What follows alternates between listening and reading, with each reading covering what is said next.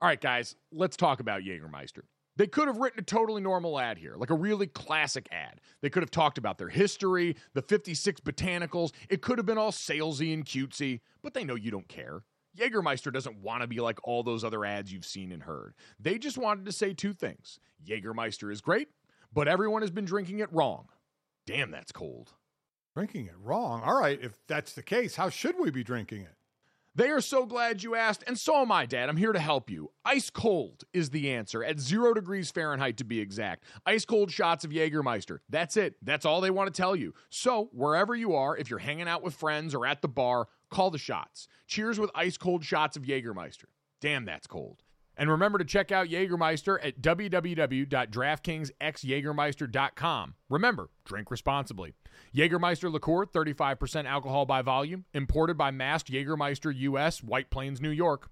Lots of things go better together. Hockey, food, golf, peanut butter and jelly, Gojo and Golic, Taylor Swift and Travis Kelce. What? But if you really want to take things to the next level, drink some Labatt Blue Lights with your friends and live life to the power of we. Always enjoy responsibly. Beer, Labatt USA, Buffalo, New York.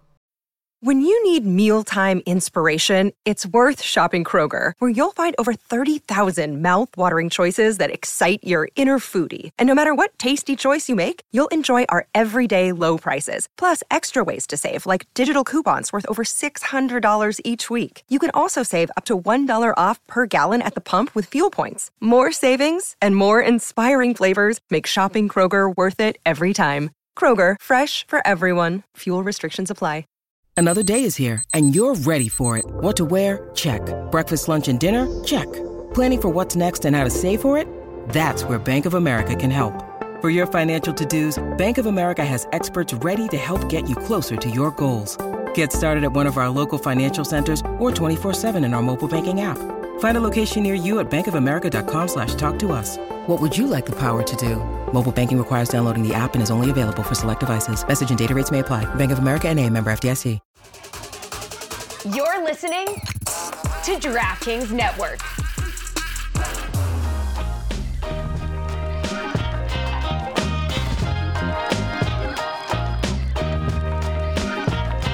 What's up, everybody? Welcome to Gojo and Golic, Mike Golic Jr. and Mike Golic Sr. The DraftKings studio, unoccupied today in Boston. How about that? Jesse and Emerson enjoying some time off. Well-deserved for all the hard work. We still got a great show for you guys. As always, make sure you download, subscribe, rate, review us. Leave us a 5-star rating and check us out live Monday through Friday, 8 to 10 a.m. Eastern, right here on the DraftKingsNetwork.com. DraftKings YouTube channel, Samsung TV Plus, Roku, and more. Fun going guest-wise today. Chris Long, longtime NFL defensive end, host of the Green Light podcast with his brother Kyle and a number of other great dudes. And it is Wednesday, which means hour number one. We got our good friend Charlotte Wilder here, co-host of Oddball with Amin El Hassan, joining us back here and now. Charlotte, how you doing, bud? Oh, phenomenal. How are you guys? What a Wednesday. Did I say that when I feel like I have this rotating list of things that I say when you come to me. So today we're going to go with what a Wednesday. I like that. What you should say what a Wilder Wednesday, though, shouldn't you? Would you not want to use your own name? Yeah. Probably. What a Wilder Wednesday. How are you guys? What's going on in the sports world? There we go. There we go. See, she knows the right places to go on this. By the way, you guys can catch Oddball with her and Amin every day but Monday here on the DraftKings Network. Great job. And we've got a lot of basketball to cover with you. Eric Spoelstra is big rich right now. We have got Draymond Green doing some self-reflection, very angry people in Toronto, but we do have a little NFL to start with, and someone that you actually know very well, Charlotte, or got to know very well, in Mike Vrabel. We are all getting ready for a lot of coaching moves around the NFL this offseason. I don't know, and Dad, you can correct me if I'm wrong here.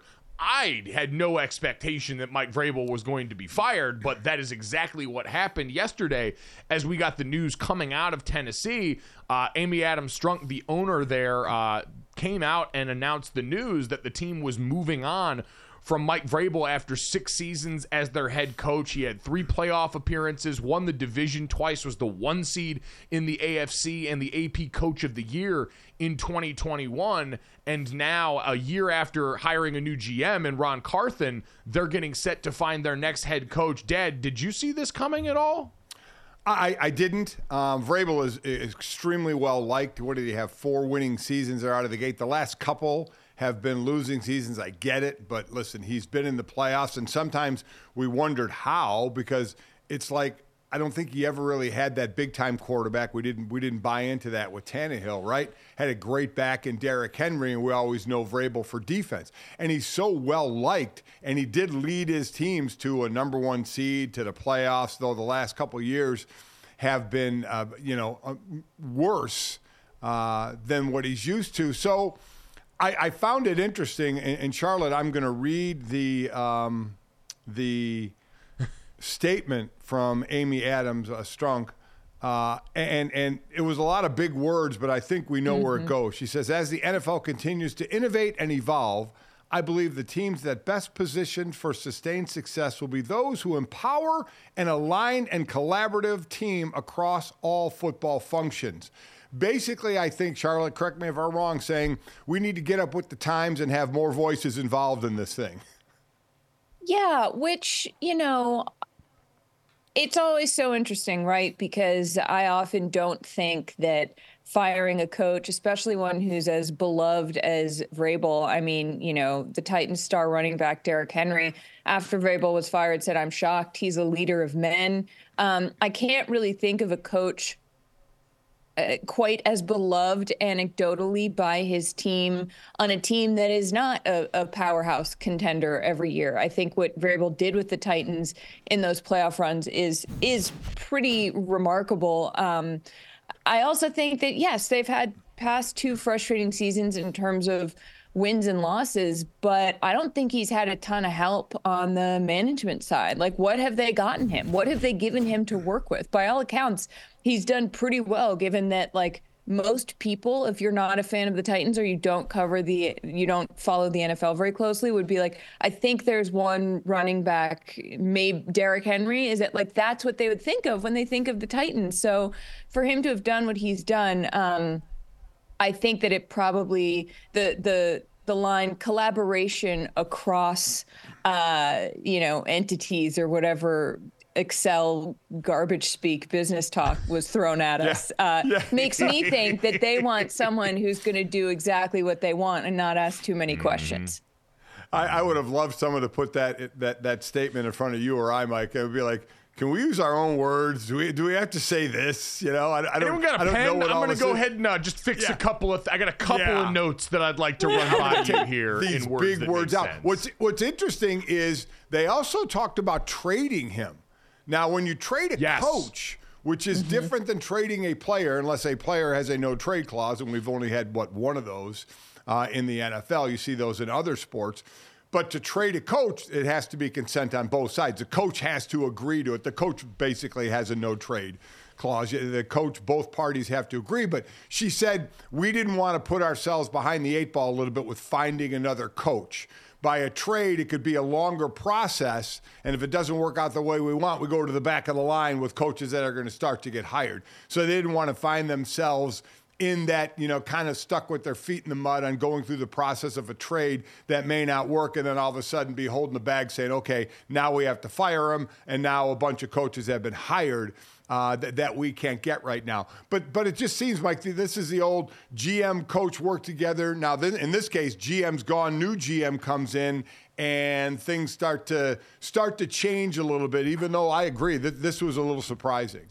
Well, yeah, and I think that's what's interesting about this timeline and why when I hear all that corporate mumbo-jumbo, I do wonder, and we haven't seen it corroborated anywhere. In fact, I've seen multiple national reporters indicate that the relationship between Ron Carthon and Mike Vrabel was not the problem here, because most people would look and think, all right, you reorged last year, you brought in Ron, the GM and the head coach are usually supposed to be in lockstep, and if things aren't lining up there, then you might have a problem. But the way they went about this, Dad, was always indicative of, hey, we think that this was we didn't acquire the right talent problem, not a coaching problem. When you fire John Robinson last year and move on with him without clearing house with the coach, That's at least to me the message that sends. And to Charlotte's point, I always called Mike Vrabel the NFL's MacGyver. He was built in that Tomlin model where you just looked up and he was in the playoffs. Somehow he was in the playoffs. Somehow he was contending to win a division.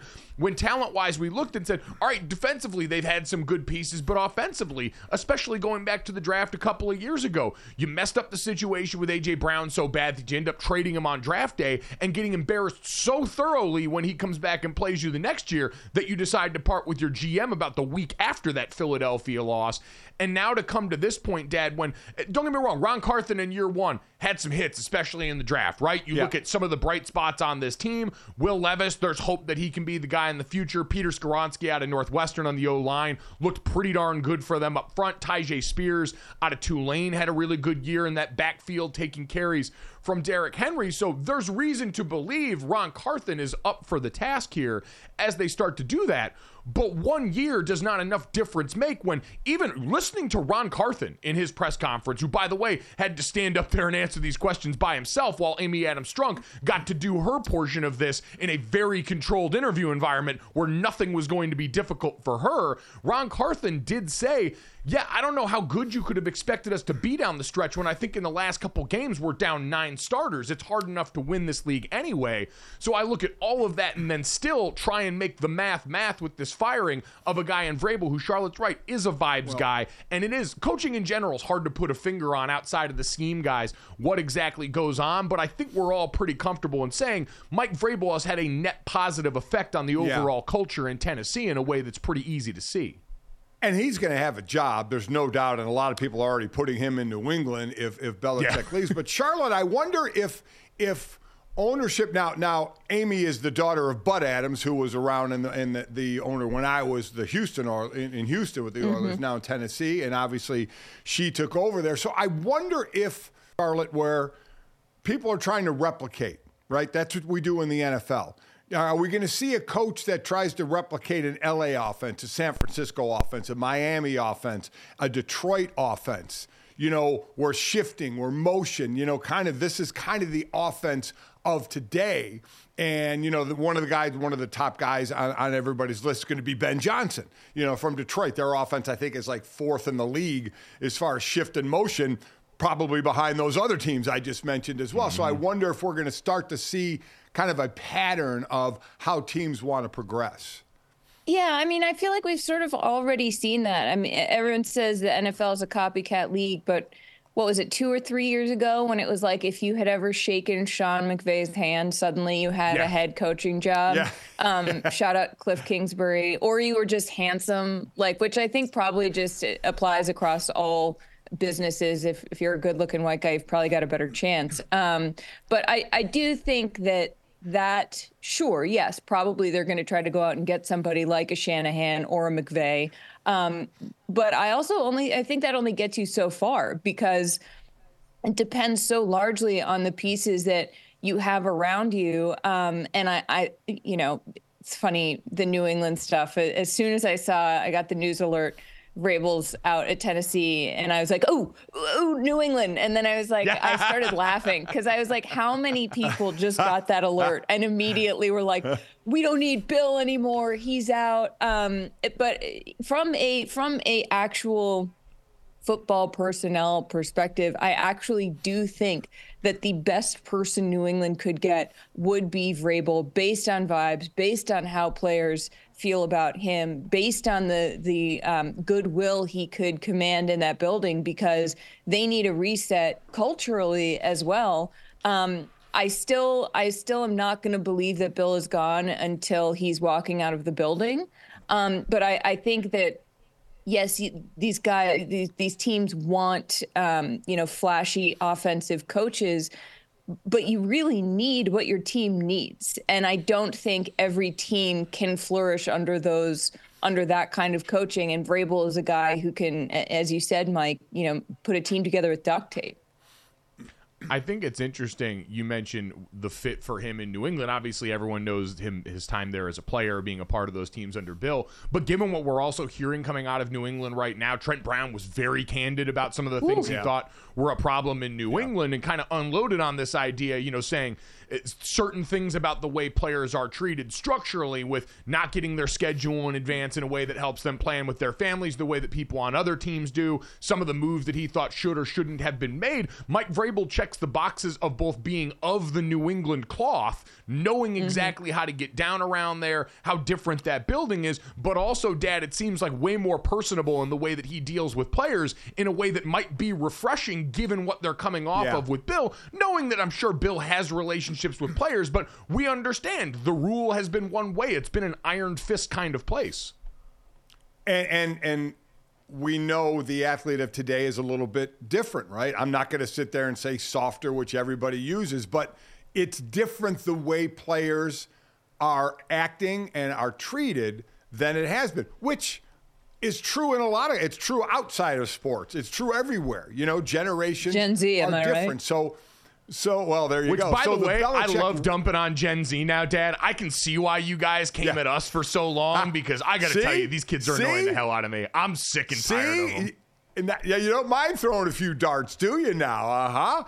But so that the and then we say the Patriot way, and again, it's the Belichick way. It's not the Patriot way. It's the Belichick way. And how many times later on did you hear guys that say it's miserable there, but you get a chance for a ring, and that's what you want, is you want the ring, so you go there. But the last few years, obviously, it hasn't been that way. So you do wonder if you need an updated Belichick way. And if you're talking about that with the relationship with players today, Vrabel, Charlotte would be the perfect guy, right? Because he was drafted there, played under him, but has the ear of the younger player now as well. So I could see that natural step for him. Well, also something that Trent Brown said was that you don't have a Tom Brady anymore. It's not like, hey, come to New England, you can play with Tom Brady. He also said Foxborough is not a vacation destination, which someone from Massachusetts who has been to Foxborough, no disrespect, but it's more of a long street than a town. So I think that there is some truth to that. So you kind of have to recalibrate how you do things. I think for a long time, the Patriots had all the leverage in the NFL. It was like, do you want to win a Super Bowl? Do you want to play with the greatest quarterback of all time? Probably. Great. Come on over. We're not going to pay you. In fact, we don't even really pay our quarterback, but you're going to get a ring. And now that doesn't hold up. And it's been fascinating to watch Belichick not be able to recalibrate or adjust to that. Also, what happens to the Patriots if Belichick is out as GM? Also, to me, it is so fascinating because people forget that Belichick, you guys don't forget, but when we talk about, is Belichick going to be out as head coach? It's sure, also might be out as GM. So then that becomes a total rebuild. And hopefully someone comes in who is not just drafting lacrosse players out of D3 colleges, but real pieces that, as Trent Brown said, you have to pay and you have to value. Yeah, it is. I always think of the Mike Tomlin saying. Real quick, I'm not going to rip Foxborough too much because they do have a Bass Pro Shops right there, which, Sorry. That's a great vacation spot right there. If you like swimming naked, Foxborough is the place for you. I always think of the Mike Tomlin phrase. We want ever said that. Yeah. Well, put that on the someone in the news. Put that on the brochure for Foxborough's Board of Tourism from Mike Golick, home of nude Bass Pro Shop swimmers. There you go.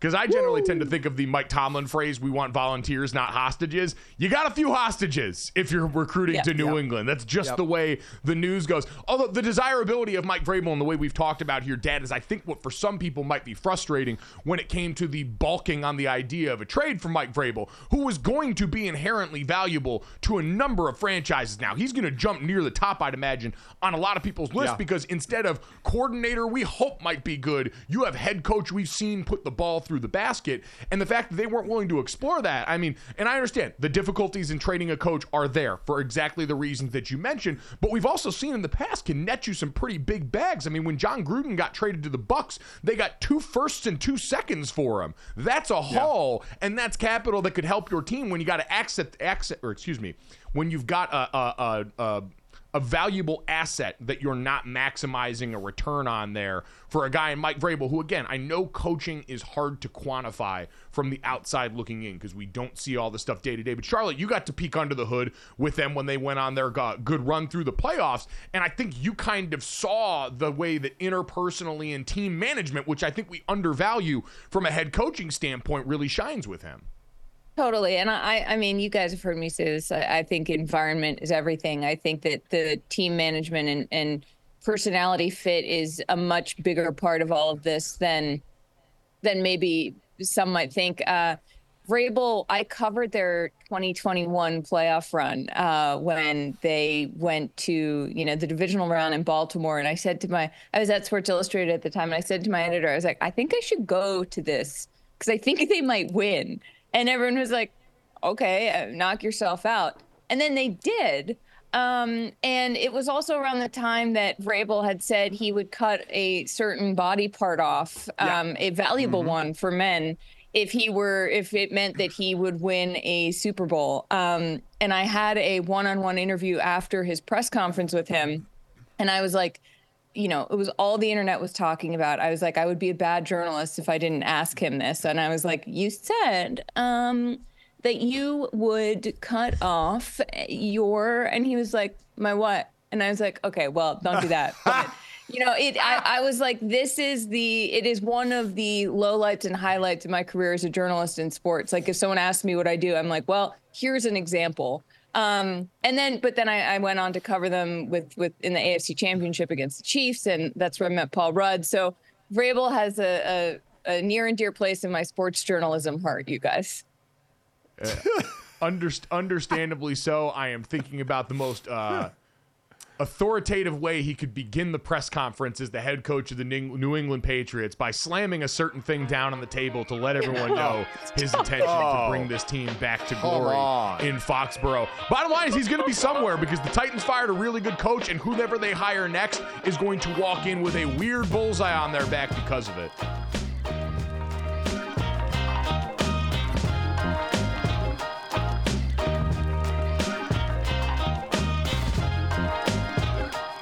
Hey, Dad, what do you do when you're out with friends? The waiter comes up and tries to take everybody's order, but the whole table freezes up, and everyone's looking at each other trying to find some help. That's a great question. So what should I do? You should have some confidence, Dad, or as our friends at Jägermeister call it, shotfidence. If everyone's having trouble ordering, here's what you do. You take charge. You grab the bull by the horns. You find that dog in you, and you make an executive decision. And just order for the table a round of ice-cold Jägermeister shots. Damn, that's cold. Because apparently, we've all been drinking Jägermeister wrong. Did not know that. How should we be drinking it? Glad you asked, Dad. We should be drinking it ice cold at 0 degrees Fahrenheit. Well, that brings up other things that I love ice cold as well. And I'll tell you right out of the gate, that's going to be a candy bar pulled out of the freezer. That's my way of eating candy. Oh, I love it. On the golf course out there, you get to the turn in the middle of the round there, and you get to that little clubhouse there, and they've always got the candy bar options, and I always see they've usually got a little box of them in the freezer, and it always makes it better on a hot day out on the golf course, taking a bite of that cold, cold chocolate and getting ready to go for the rest of my round. It's the same way with Jägermeister. So wherever you are, if you're hanging out with friends at the bar, call the shots. Cheers with ice-cold shots of Jägermeister. Damn, that's cold. And remember to check out Jägermeister at www.draftkingsxjagermeister.com. Remember, drink responsibly. Jägermeister liqueur, 35% alcohol by volume, imported by Mast Jägermeister US, White Plains, New York.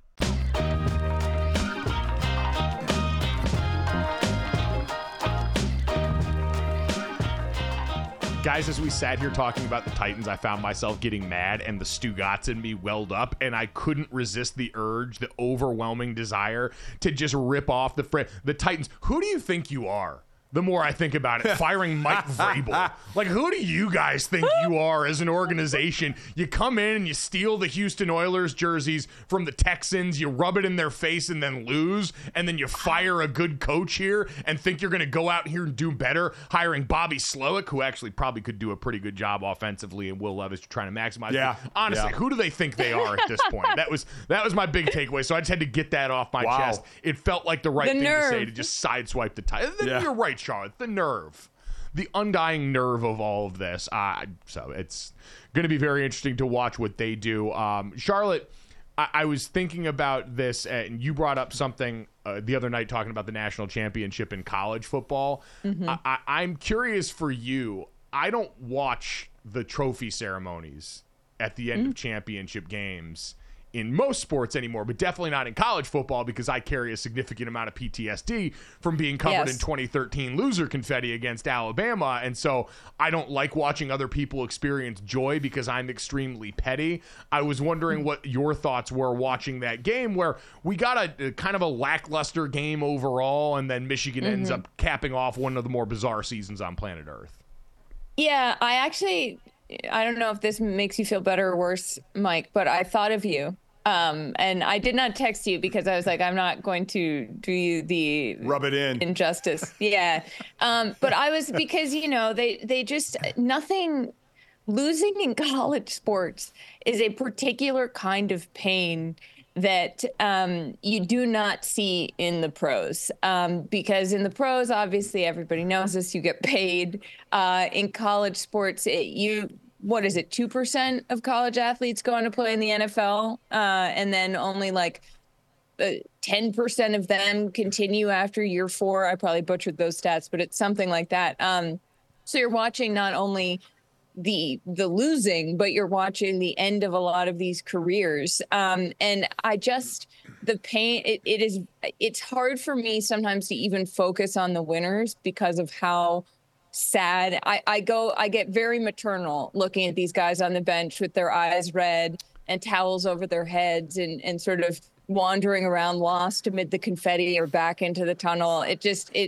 It really makes me sad, but I do watch it, which I don't know what that says about me. I think, I watch a lot of sad movies too, so there's probably something there. Too, yeah. But I sort of I watch the championship celebration of any sport. If I'm being honest, it's sort of my favorite part. Boy, right in the face of Mike, who can't watch it all. That's sort of deranged. You just say that you watch looking at all the sad kids, and now I'm like, are you kind of a sicko now? Is that what this is? It's drama. It's camp in some form. I think it's the closest sports gets to pulling back the curtain and seeing behind the wings on the main stage. I think. While most people are looking at the people jumping around happy, Charlotte's scanning the sidelines for the sad players. I'm like, who's to crying? Get a look at them. Who's actually crying? And everybody treats it differently. I remember Herm Edwards, talking about it, and others who have gone to a Super Bowl and lost. Some say they stay on the field and let the confetti hit them and say, I want to know the feeling of this because I want to get back the next year. In college, I saw, now that was your last game, Mike, so I don't imagine you're going to get anything out of that. But I did see a couple of Washington players, and I didn't know who they were, sitting on the bench watching. And my only thought was, they're guys who are coming back to school, and at least that's I assumed, and they want to see what that's like and say, let's stamp this moment, in our minds and in our hearts now as we get ready and prepare for next season and say we want to be on the other side of that, or you just get the hell off the field. So everybody treats it differently.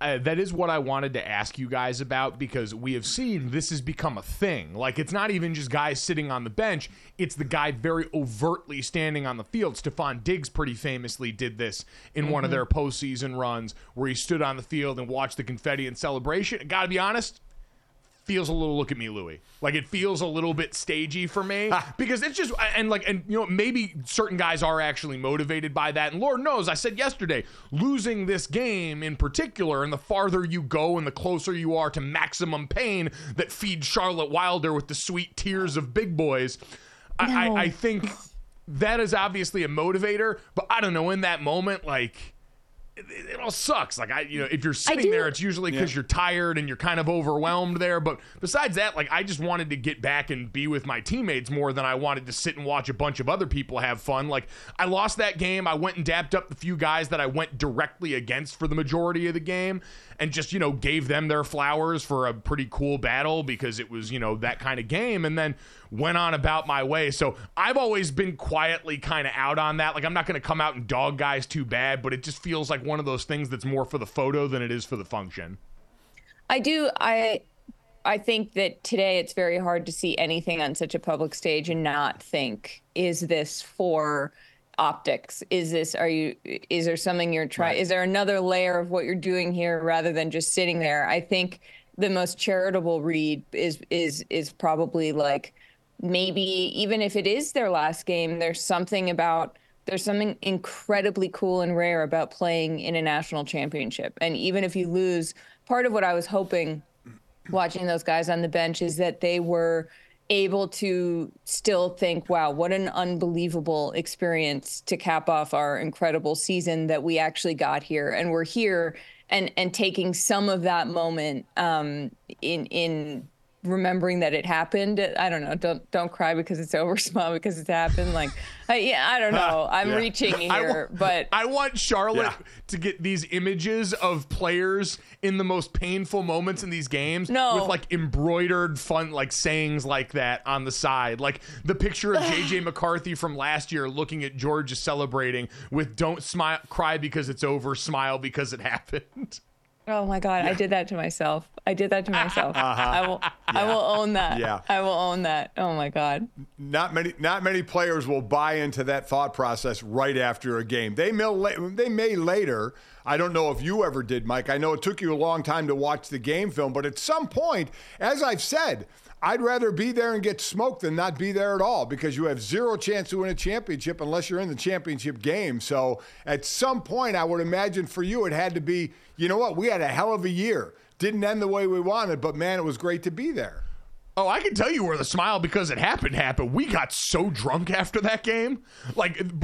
So what people don't know is like you have to have everything planned for the party either way. Like you have to plan in case you are going to win and have the necessary materials. And we had a whole area set up near the hotel where we were staying that was going to be the after party. One way or another, those beers were going to get drunk. And these just happened to be sad beers, but to the point I've always hammered home, and for me, for TCU, for the other teams that got blowed the hell out, Washington was in this game a lot longer, so I'm sure they processed after the fact, but I got to process my football mortality in like the third quarter of the national championship. We're trying to make adjustments and do what we do, but there's those moments where your mind wanders when you're down 30 and the Alabama marching band's playing Roll Tide Roll one more time, where you're like, all right, I go through all these complex emotions, I try and make sure I don't cry on camera because I'm not trying to give SportsCenter any ammo, and then after the game, you're like, all right, you know what? We do kind of get to appreciate the run that we just went on. We do get to exhale a little bit. It's a long year with an insane amount of work by everybody involved. And so that's why, like, after any season, any bowl game, any time where you lose and you're out,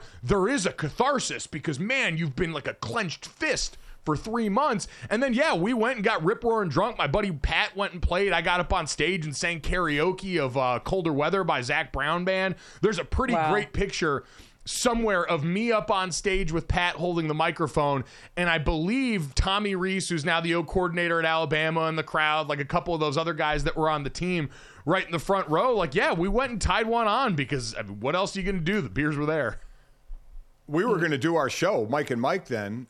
We were doing it down there. We did it that next day, and we were ready to have you guys there if you won. It would have been, what a show that would have been if you guys had won, but you didn't, so we were alone on that set.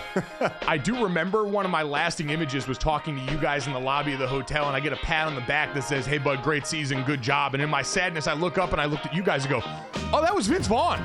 That's really cool." Yeah.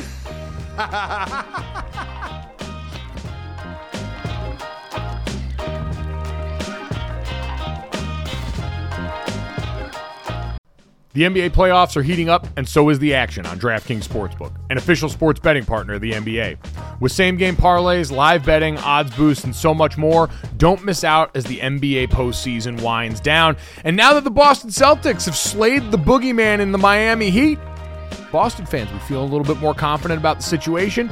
You can decide right now, and if you're new to DraftKings, you can also check this out. New customers can bet $5 to get $150 in bonus bets instantly. So download the DraftKings Sportsbook app now and use code GOJO. That's code GOJO for new customers to get $150 in bonus bets when you bet just $5. Only on DraftKings. The crown is yours. Gambling problem? Call 1-800-GAMBLER. Or in West Virginia, visit www.1800gambler.net. In New York, call 877-8-HOPE-NY or text HOPE-NY. That's 467-369. In Connecticut, help is available for problem gambling. Call 888-789-7777 or visit ccpg.org. Please play responsibly. On behalf of Boot Hill Casino and Resort in Kansas, 21 plus, age varies by jurisdiction, void in Ontario. Bonus bets expire 168 hours after issuance. See dkng.co/bball for eligibility and deposit restrictions, terms, and responsible gaming resources.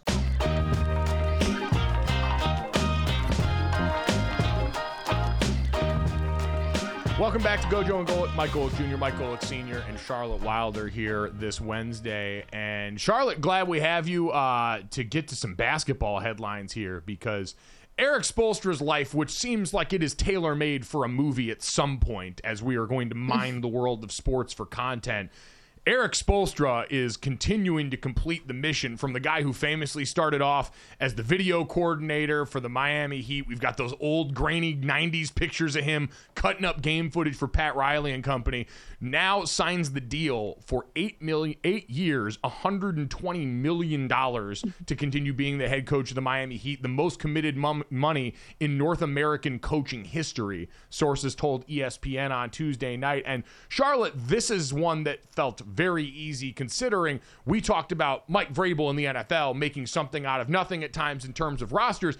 Eric Spoelstra has been the coach that post Miami's big three, when we all thought they would just fall off a cliff, has continued to keep this group in as contenders now, with Jimmy Butler as their core and their mainstay for a while. Yeah, I don't think that there's any more of a no-brainer in sports than it's like, oh, you have Eric Spoelstra, keep him. You know, and the 8 years, he's in his 50s. He's not an old guy. He can keep doing this for a while. I think, too, when you're the Heat and you have such a specific way of doing things, and you have Pat Riley, who has hammered home Heat culture. He would call guys to make sure they were at 6 a.m., be like, are you home? Are you going to the facility? Like, there is I don't think I fully understood the extent to which Heat culture is real in terms of the conditioning requirements, the body fat percentage requirements, the intensity that these guys play with. And if you can find it's rare, I think, to find someone like Spoelstra who can not only keep that going and enforce that kind of culture, but also inspire guys to thrive in it. I think, yes, it takes a very specific person to do well in that environment. I think that I would do very, very badly in a Heat culture situation. I'd be like, why are you telling me what to do all the time? But if you're somebody who does well with that, and you have Spoelstra to inspire and motivate and make something out of nothing.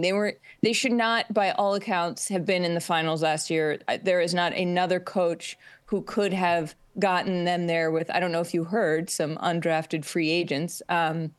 Nobody would be talking about Gabe Vincent on the Lakers as, when he comes back from injury, something that could maybe save their season if it's not for Eric Spoelstra. So I think that it's a lot of money, but I don't know where else on earth would you put that? You know what I mean? Like it go for it. So I guess the thing I would ask is, do some of these deals get too long? You look at from a yearly standpoint, he's second now to Pop. Pop makes 16 a year. Spoelstra now 15. Monty Williams signed that deal in Detroit, which was a 6-year deal. He's making 13 a year, and then it's Steve Kerr and Rick Carlisle behind there. I just wonder, every time you go that 8-10-year deal, how soon it gets regretted. And I'm not saying this about Spoelstra. He's done a great job. He's been with that organization since 97. As you mentioned, Mike, what he started at 97 to 08, part of the organization behind the scenes or as assistant, and then took over in 08 as the head coach until now. I just wonder, do the longer contracts eventually get you in trouble? And this is nothing about him. I'm glad he got the money because yearly, again, he's second, but it's the amount of years that he got where you go that long and then all of a sudden, if it starts to turn, you start to say, oh, my God, that's like when you give the 10-year baseball contract to the 32-year-old where you know damn well the back end of it isn't going to mean a thing. So they're long deals that I think just sometimes ends up getting you into trouble. So it's interesting, too, because it's different for coaches than players, right? Like some of those long deals when we look at a guy like Pat Mahomes that allows you to play with the money, especially when you know. And that's usually the different line in sports. Like with Spo, you know he's a quality coach. You know he's the kind of guy that can win you championships. He seems so supported by all the guys that have played there. And to Charlotte's point, he can enforce a very specific style that's germane to that place. He knows it and he's of it. So maybe eventually, because we see in the NBA, when things go wrong, the coach is usually first to go. Miami does feel like they operate a little bit differently, and Spo has kind of been able to shoulder that load through so many different situations at this point that you do feel a little bit more insulated, and you throw the age on top of it that Charlotte mentioned as another reason why you might feel comfortable that you're still going to get plenty of this guy's best years. It is interesting hearing Charlotte talk about Heat culture, and I don't know why I've never kind of like made this connection before. They're kind of like if you put the Patriots in Miami, right? Where if you just gave this place where the whole is supposed to be better than the sum of the parts and you're supposed to swallow your ego, and obviously the big 3 years are this historic outlier in terms of, all right, the way that we're going to about building this. But in the Jimmy Butler Heat era, it's very much, look at our superstar and how he plays and how he goes about his business, and let's use that and the way we coach him hard, the way he holds everyone else accountable to make everyone else live up to that ungodly standard here. They just have a nice beach and sunsets and live in all the places that they can sell you that aren't in Foxborough. I was going to say the difference is that the two places professional athletes would most like to be is Southern California and Miami. So I think there's that. But yes, Mike, I think there's also, I think Spoelstra probably found the thing that Belichick was missing, which is the ability to still get through to players or to not seem aloof. I think that there is an element of we're in this together that the Heat have managed to keep while still demanding a lot of their players that I do not think New England was able to keep together. And I think if you're going to be draconian, if you're going to be so intense, there has got to be the humanity part of it, because otherwise you're going to end up in a situation like we see Belichick in now, where also people are like, was it just Tom Brady?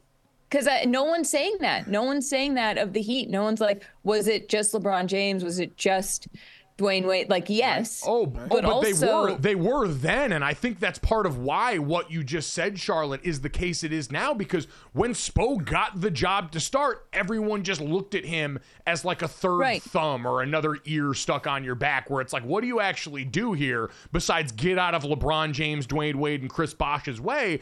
And so him coming in to start, Dad, it wasn't like we talk about the beginning of the Belichick-Brady years where Tom Brady was sort of along for the ride with this Belichick defense that was the Warhammer.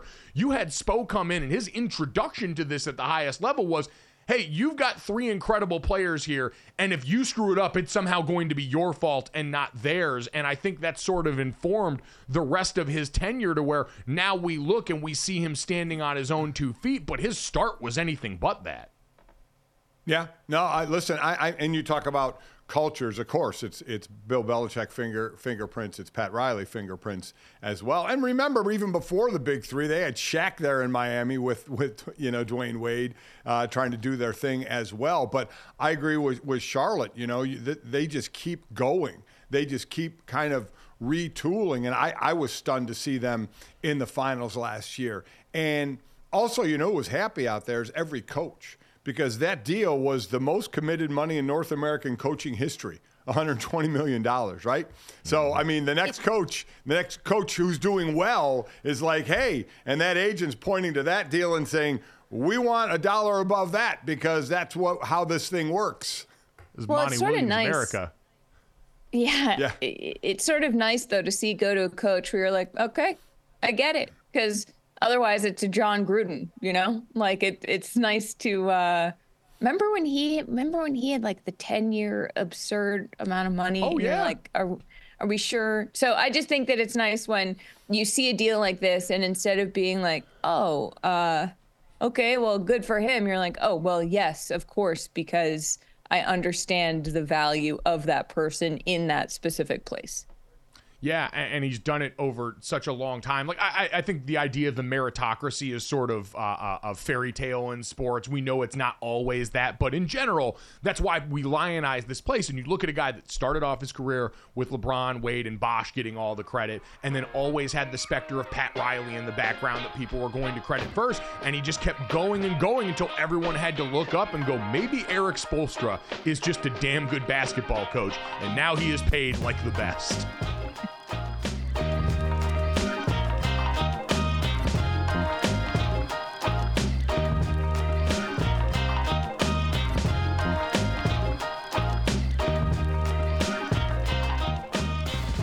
All right, I want to get to the statements from Draymond Green, who addressed the media for the first time coming back from his indefinite suspension with the Golden State Warriors.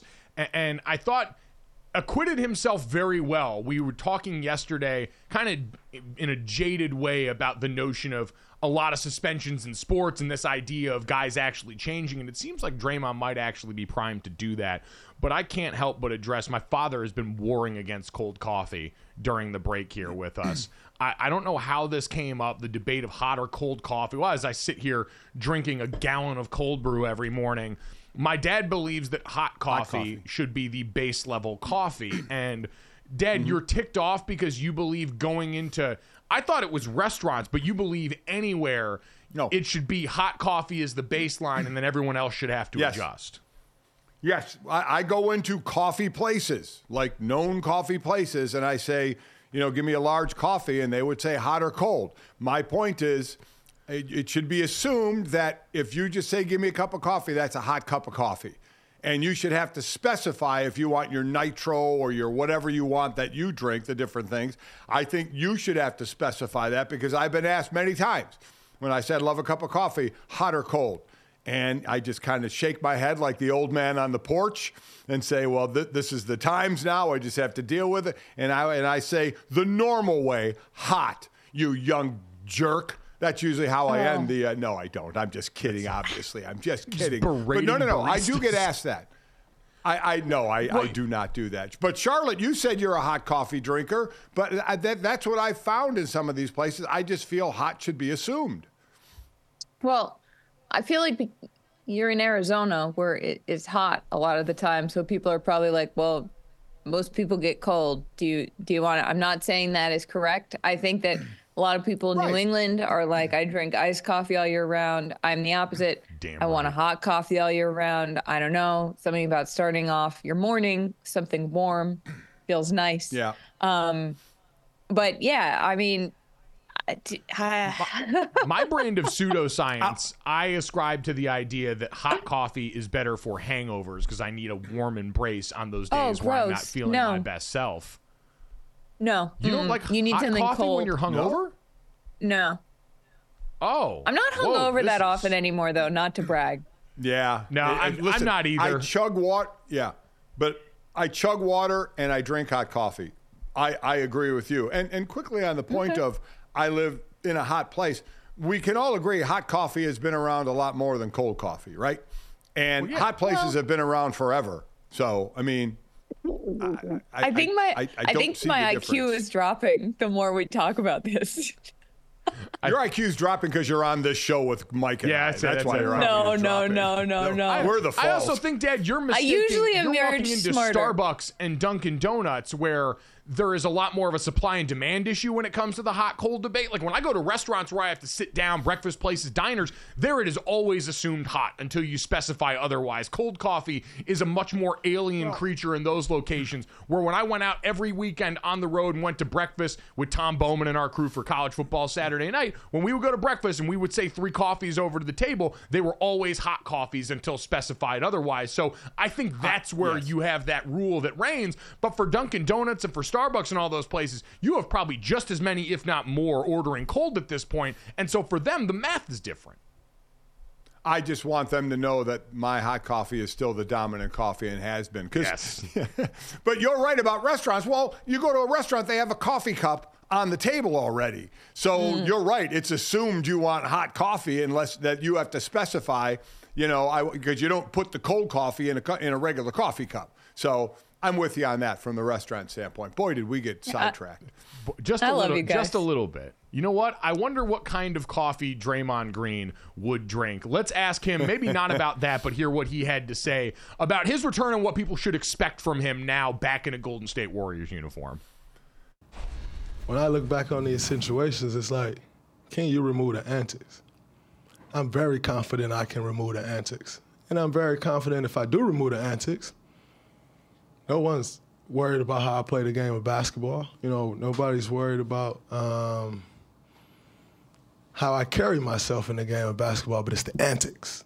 And so that's my focus. It's not on changing who I am completely. Like, you don't change the spots on a leopard. Like, it's just not going to happen, and I'm not going to try to set some unrealistic expectation. So, Charlotte, we talked a lot about this yesterday. What's your impression been between Draymond's podcast and this about how he's acquitted himself coming off this? I think the whole situation has been strange to me because he chokes out Rudy Gobert and everyone's like, oh my God, Draymond is such a problem. And then he hits Nurkic in the face and all of a sudden it's a mental health issue. And it becomes like, well, Draymond has to go to counseling. Draymond needs help. KD says, I hope Draymond gets the help he needs, which Draymond addressed on his podcast as well. And I think that the line here that I don't know can be towed is Draymond has won 4 championships with the Warriors because of how he plays basketball, because he is that enforcer, because he is that fire for that team. And in the past year, you've seen him sort of unravel a little bit. I think a lot of the players on the Warriors, and by that I really mean, Clay and Draymond, are having a hard time accepting their own mortality and the end of this dynasty. Even if it keeps going for a little bit, it's not going to be what it was before just because of physics and time. But I think that it's very hard to say to someone, hey, be less of the thing you're doing up to a certain point. How do you tell someone, do your job the same way, be what you've been, but take out the part that we don't like, when that part in that moment is like, how is he, when he says take out the antics, I'm confident I can take out the antics. The antics is a whole thing, buddy. Like, nobody's talking about how you're playing He says, nobody will care how I play basketball if it's not for the antics. And it's like, well, right. Like, yes, the antics are the whole point. Nobody cares if you play hard defense. That's great. They care if you're choking guys out. And I also think that there's this, when he said to Adam, he was on his podcast, he said he threatened to retire to Adam Silver. And Adam Silver said, don't make any rash decisions. That to me is like, wasn't the whole point of this suspension that he stopped making rash decisions? And here he is being like, I said on Oddball yesterday, it's like a little kid being like, well, I'm going to run away from home. Like, Adam Silver said, don't retire. If I were Adam Silver, I'd be like, go for it. Okay, call his bluff. And so none of this is to rag on Draymond, because I do respect what he has done as a player so much. I obviously don't respect a lot of what he's done. The antics, I don't like the antics, I guess you could say. But I still think it's just, I'll believe it when I see it. I think at this point, there's not really much you can say except go out there and play without, hitting guys in the nuts, really. It's the classic line of a parent when a kid says, I'm going to run away, and the parent says, don't run, walk. Nobody's going to chase you. Kind of the reverse psychology of that. I did like him saying, listen, a leper can't change his spots. Don't expect miracles. I just need to stop the antics. And you're right, Charlotte. I mean, it is all the antics. No one questioned his basketball play. And Mike Tomlin was the latest to say it, but coaches say it all the time. I'd rather have a player I need to say whoa to than give me more. Well, Draymond is the player you got to say whoa to, right? And if he can make the realization that he's actually hurting his team. He's a line stepper, and like I said, line steppers aren't going to change, and he even admitted they're not going to change. So all along this has been about the antics. It's never been about the basketball, so you can separate these two and say we love the basketball player. That's what I said. I'd rather be a teammate with the basketball player, but not the antics guy that hurts the team. The end of the day, Mike, he can say all he wants, but you got to go out and you got to show that you're not going to do something dumb on the court that's going to cost you and your team. Yeah, this is going to be an actions speak louder than words moment, which is very difficult because Draymond's words are often very, very loud. I enjoy the antics on Oddball. I enjoy the antics from Charlotte Wilder every Wednesday with us here. Charlotte, thank you so much, buddy. We appreciate you. Thank you, guys. I hope the coffee stays both hot and cold. Boom.